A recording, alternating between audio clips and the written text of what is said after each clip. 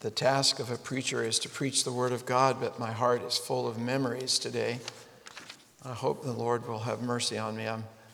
I'm hoping to get through it and keep my emotions under control. 8 years ago, I first preached for Christ the King Grace. Some of you will know that. I was first invited in 2014, July of 2014, as a sub for Tim. And Tim and I had known one another. In fact, we have known one another now for 32 years. I interviewed Tim Surratt in 1990 when I was rector of the Church of the Ascension in Knoxville, Tennessee. And he was considering a change from the youth position that he held in Charleston. We've known one another a long, long time. And I'll always remember the first time that he asked me to come. I don't know how long you'd been in what I call the Starbucks building, but I don't think you'd been there long. And Tim said to me, I want to have you come and preach. And so, I thought that meant come and preach, right? Seemed very straightforward. So I showed up that morning, and I had my vestments with me, and Tim wasn't there. Someone pointed me upstairs. I think I went up some steps to an upper room, and I put on my vestments, and I came back down, and I was talking to people. I think that's when I first met Harriet, several others of you perhaps. And all at once it was like 5 till 8, or whatever time it was supposed to start. And I said, well, where's Tim? And they said, well, he's not here today. And then I realized I wasn't just preaching. I was going to take the services, which of course I knew how to do, and it was not a bad thing, but it always makes me laugh. And then for years after that, whenever Tim needed someone to sub, he frequently asked me. So I think I've shared before, I had preached 25 times to this wonderful congregation in its earlier life. When Bishop Mark called me and said, could I fill in for Tim for 3 weeks, 3 Sundays. So 3 Sundays has become 30 months. And they've been some of the best months of my life as a minister of the gospel. Yesterday was the 50th anniversary of my ordination in Durham Cathedral in Durham, England. And as many of you in this room will know, it shocks you when you are able to look back 50 years. And you think, wow, how did 50 years go so fast? But I'm returning now to the work that God has given me for many, many years, to be the leader of a ministry called NAMS, the New Anglican Missionary Society, NAMS, which I have served now for nearly 30 years. And if God keeps me healthy, I have a few more years in me. My challenge and task with NAMS is simply to give spiritual leadership and oversight to a group of wonderful men and women all over the world who are helping to start new churches, new communities of faith on the African continent, on the South American continent, on the North American continent, in Europe and in the Middle East, and in Asia, and in the Pacific. Each congregation that we start by God's grace, we pray to be an indigenous congregation. It's not as though we go to places where Americans are going to start a church, but we go to help those who God is calling to start a church. And I'll be going back to that work, and I'm excited to be going back to that work. When I was in Little Rock this past week training some church planters, one of my new friends out there said to me, I keep asking people about you. Now, I've been going to Little Rock with NAMS since 1996, when I first helped a church to start there. He said, I keep asking people about you, and everybody says you're a great guy, but they all say they don't know what you do, which just absolutely flummoxes me, because I only do the same thing wherever I am. I try to help people be faithful to Jesus Christ and faithful to his church. And that's what I've done with you, and it's been an enormous joy. This journey we've taken together. Cynthia and I visited Pawleys Island for the first time in 1988 and had no idea that we would ever live here.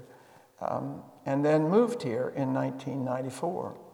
So I was present when Tim relocated from Charleston to Pawleys. It was almost the same time. I arrived and Tim arrived. And it was not that long, I think it was about 1 year, before Tim had begun to have the idea of starting an alternate service, which he wanted to call Access. And I teased him that he was just starting a new church on the campus of All Saints, and he kind of agreed with me. And so I was not a direct helper in a lot of ways, but I was an encourager when Access was born, and then over time became Grace Church. And then while I was away, Cynthia and I were called away for 12 years from Pawleys, even though we had a home here. We were called away when Christ the King came into existence. I think it was 2003. And your first priest was Ed Kelleher. And under God, I owe Ed Kelleher an enormous debt of gratitude for a moment in time when Ed and I got to know one another, and he gave me the privilege of getting to know Denley Kaufman, who preached for us just a few weeks ago. I consider that one of the most important moments of my life, and I owe it to Ed. I hope someday to be able to thank him in person. But then you guys came together, 2014. Grace, which had been Access, and Christ the King were merged. And from that time forward, I've had you in my mind. I've had you from time to time in my prayers. And of course, I've served as God gave me the opportunity. And then there was the experience in 2020, kind of like the Macedonian vision that Paul, the apostle, had when he saw in a dream or a vision a man of Macedonia saying, "Come over and help us." And the call came to me, come and help us. Come and help us. And that's what we've been doing together. I remember coining a little phrase as we started our journey together, that first we had to stabilize the life of the congregation. We were in a time of significant turmoil and change. The new building was almost completed, but not quite, and we had never worshiped in this. COVID had broken on the world, and at that early stage, the fear was very, very real, and sort of swept the world. And there had been lots of turmoil and hurt and confusion. And so stabilizing the life of the congregation really was the opening work that we did together. And we did it together. When I look around the room, I don't dare mention anyone by name because I'll leave someone out. But it was not something I did. It was something we did. And God gave us grace, and we were able to get things stabilized. And we moved into the new sanctuary on Pentecost of 2020 with everything spread out and no one touching one another and masks and all that. Singing through a mask is really miserable, I have to say.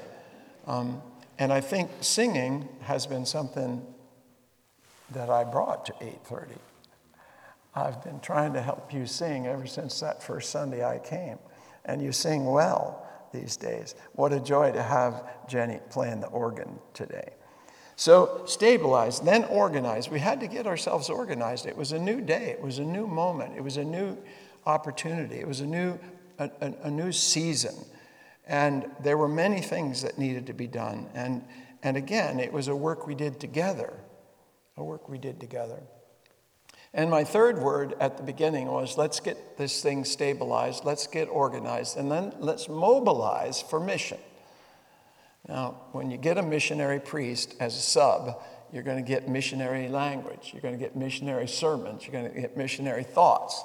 But the reality is, the very first sermon I ever preached in this congregation in 2014, I preached from the final command. Jesus' instruction to his church at the end of his ministry on this earth when he said, now it's your duty to be going. You have to go. You have to take what I've brought to you and go to others. And the title of my first sermon was Go or No. And many of us have heard the call of Jesus to go and said no. But we're not to say no. We're supposed to say, here I am, Lord. And I've tried to help you know that go can mean go from here to North Pawleys. Go from here to the other side of the room on Sunday and introduce yourself to a stranger. So go does not mean go to China. It means be willing to go where God needs you to go, that someone else may begin the journey with you and with us. Well, Cynthia and I are going to have an enormous trip. The trip of a lifetime. I didn't think about it very carefully when I decided to give Cynthia the surprise gift last Christmas of sailing to England on the Queen Mary. It never occurred to me it was going to mean new luggage, new clothes, and new shoes. But I should have thought of that. I should have thought. So it's a big trip that we're going to take, and we leave at the end of this week. I'll continue this week to do some final things, taking communion to people that have been shut in, some of whom who were always here when I first arrived, but who cannot come any longer. And we'll be gone on that trip, and we're looking forward to it. We go first to England and then to Israel, and then back to England for a great gathering of the NAMS Global Missionaries, which takes place once every 5 years. Memories. I just really almost don't dare to start. Some of the memories make me laugh. I will speak of Alberta Lachicott since she's gone, but I do remember very vividly preaching one time at the Starbucks church and talking to Alberta at the end at the door, and she was with her caretaker. And I said, well, it was really great to see you today, Alberta. I gave her a hug, and she turned to her caregiver, and she said, he really kicked our behind today. And she didn't say behind. And whenever I think of her in that moment, I have to laugh. There's been so much fun, there's been so much joy, but we've been through hard things too. We've had losses that have grieved us deeply. We've had tragedy that has grieved us deeply, but mostly we've had joy. It's been just an amazing season. I've served 10 times in 10 different parishes in the last 50 years, and I can honestly say these have been the best. These have been the best. This 2.5 years has been an amazing blessing. And without you, it wouldn't have been possible. The staff have been wonderful to serve with. The wardens have been extraordinary. And all of you who serve and love and smile, you can't know the power of even smiling at a stranger or a new rector or an interim rector. So the scriptures today in Ephesians and Psalm 84 and John 21 are favorites of mine. We've had them before, but I brought them out for this day. Ephesians chapter 3 is just one of my all-time places to return to again and again and again. And there it's prayer. It's the prayer of Paul. He falls into a prayer even before he finishes the letter. He's going to go on and write a good deal more, but in the 3rd chapter, he falls into a prayer, and he prays that the people he's writing to would be rooted and grounded in the love of Christ Jesus. That the heart of what you know and experience and live in this parish is rooted and grounded in God through Jesus Christ our Lord. Psalm 84 was my grandfather Campion, my mother's father, his favorite psalm. I would rather be a doorkeeper in the house of the Lord than to dwell in the tents of ungodliness. And just the joy of being in God's house. I was so grateful to God to finish in this building with you at the early service. I thank God for it. I love to worship the Lord and to be in his house with other people who love him. And then John, the 21st chapter. Peter is an interesting case study for anyone that's ever committed their life to the Lord Jesus Christ and then had a difficulty or two. I'm sure that belongs to everybody in the room, right? The thing about Peter is he's really an example of everybody, because we've all been excited at one time and sad at another. We've all been faithful at one time and unfaithful at another. And even at the last, as changed as Peter is, we see him worrying about John, the beloved. And Jesus telling him, Peter, don't you worry about John, the beloved. You worry about Peter. You worry about Peter. You follow me, Peter. And that's what I say to you. Don't you be worried about anybody else. You follow Christ. You follow Christ. In the next week, on the 27th, Roger flies. On the 28th, he arrives. I think he turns 40 that day. The day he arrives, he turns 40. Maybe it's the next day. And he and I have breakfast on Friday, and he takes over on Sunday. So I want to show you something. Normally on Sunday, I always wear black shoes. But my favorite shoes are my Bucks. My absolute favorite shoes. And they don't make them anymore. I've had them resold 3 times. I can't find a new pair. So I'm going to wear them till there's holes in the tops, not just the bottoms. These are my shoes. Roger's bringing his own shoes. All right? Roger is Roger. God is bringing gifts and wisdom and life and insight and hope and future to you through Roger Revelle, the new rector. You are called to follow Christ, to be deeply committed to his church. It's impossible to be committed to Christ and not committed to his church. And you must be committed to Roger as the new rector. He's being sent by God with his wife and 2 little children. And there's no doubt in my mind that a great season is ahead of you. No doubt in my mind. God has been very good to us. We are one of the few churches in this country that has grown through COVID. We grew when most churches were shrinking. And I know it's the hand of God.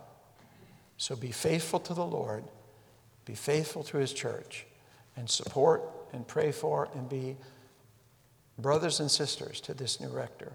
It's going to be a wonderful season. In the name of the Father, and of the Son, and of the Holy Spirit. Amen.